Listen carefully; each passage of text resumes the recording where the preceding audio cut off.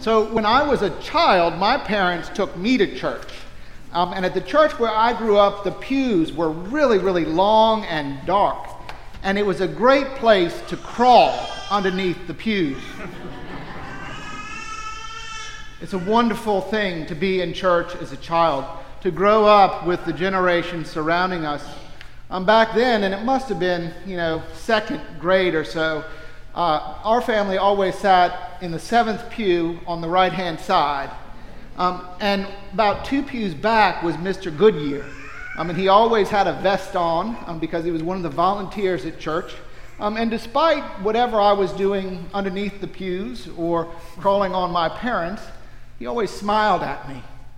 A wonderful memory of a parishioner not pointing fingers or telling me not to misbehave, but one who just loved me and loved seeing children in church. We have people in our lives who make a difference in our faith journey, whether it's childhood or adolescence. For me, it was Mr. Beachy back then, my acolyte trainer. But then later on, when I was moving from law to the priesthood, it was Jeff Milliken. He was and is a priest in New Orleans, and he helped me when I was trying to figure out what God was doing in my life, who God was and is to me, what God's call on my life meant. He was my spiritual director, a fellow pilgrim who prayed with me, listened to me, and who shared my life's journey from lawyer to priest. I love reading Scripture, and one of my favorite things to observe in the stories about Jesus and his life and ministry are the disciples. When the disciples bickered, when they followed, and when they questioned, when they adored Jesus, and when they denied him.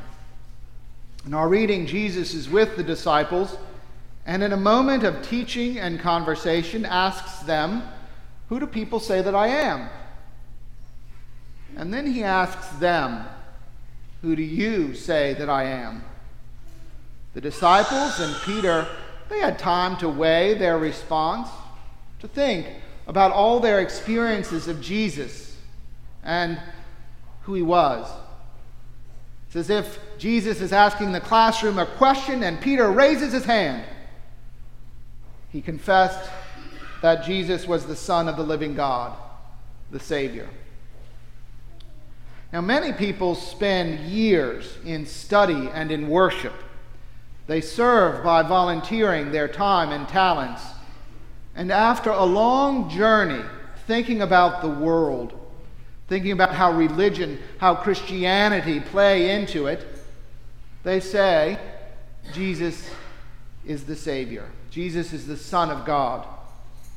It's the right answer, the answer we find in the sweep of Scripture from Genesis to Revelation. And it's the answer that we profess every Sunday in the words of the Nicene Creed.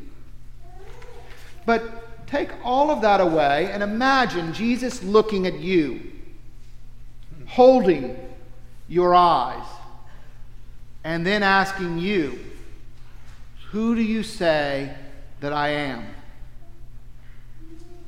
It's a question with an answer, but it strikes deeper into the heart, mind, and soul. It's an answer that demands not just words, but a decision. A decision to be thankful and order one's life. I will love God with my whole heart, my whole mind, with all of my strength. And I will love the people around me as I yearn to be loved. Even with this thoughtful and amazing answer and decision, this confession of faith, even when it's made earnestly, perfection is not attained. Remember Peter, who thoughtfully proclaimed Jesus as the Messiah and who was blessed as a foundation for the early church. He couldn't carry his profession, his confession, through Jesus' persecution. It was Peter who in the end denied Jesus and did so 3 times. He had plenty of time to think about what he was doing and, in a sense, recanted his faith. Do you remember what Peter did after his third denial, after the cock crowed? He remembered Jesus had predicted what would happen. And Peter went out and he wept. But the story didn't end with Peter's tears and remorse. Peter went out and he found his community of faith, his friends, the fellow disciples. They gathered together. They embraced one another. And they looked to one another for support in trying to piece together what happened to Jesus. As Peter and the disciples were together, Jesus appeared to them and told them to go out and teach. Baptize in the name of the Father and of the Son and of the Holy Spirit, he said.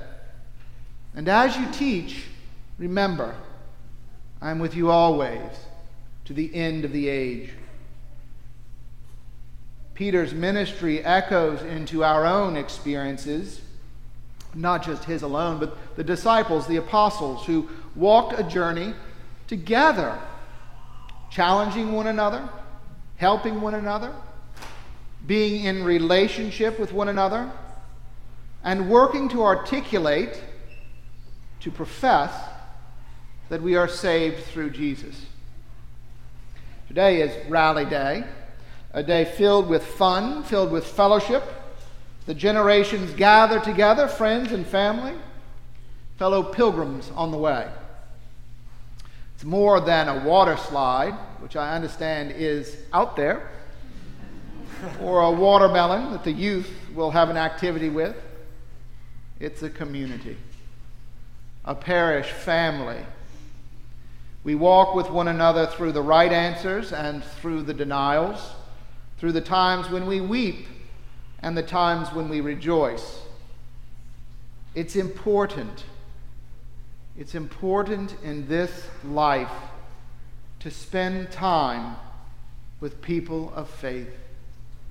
People like Jeff Milliken, the people who give of their time and energy so that each one of us might seek and find answers. Maybe that's the work that you can get about this program year.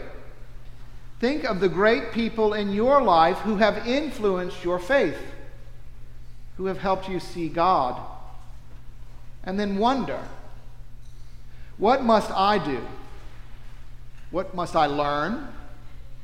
How must I be so that I can be a vessel for God's grace in this world, in this parish family?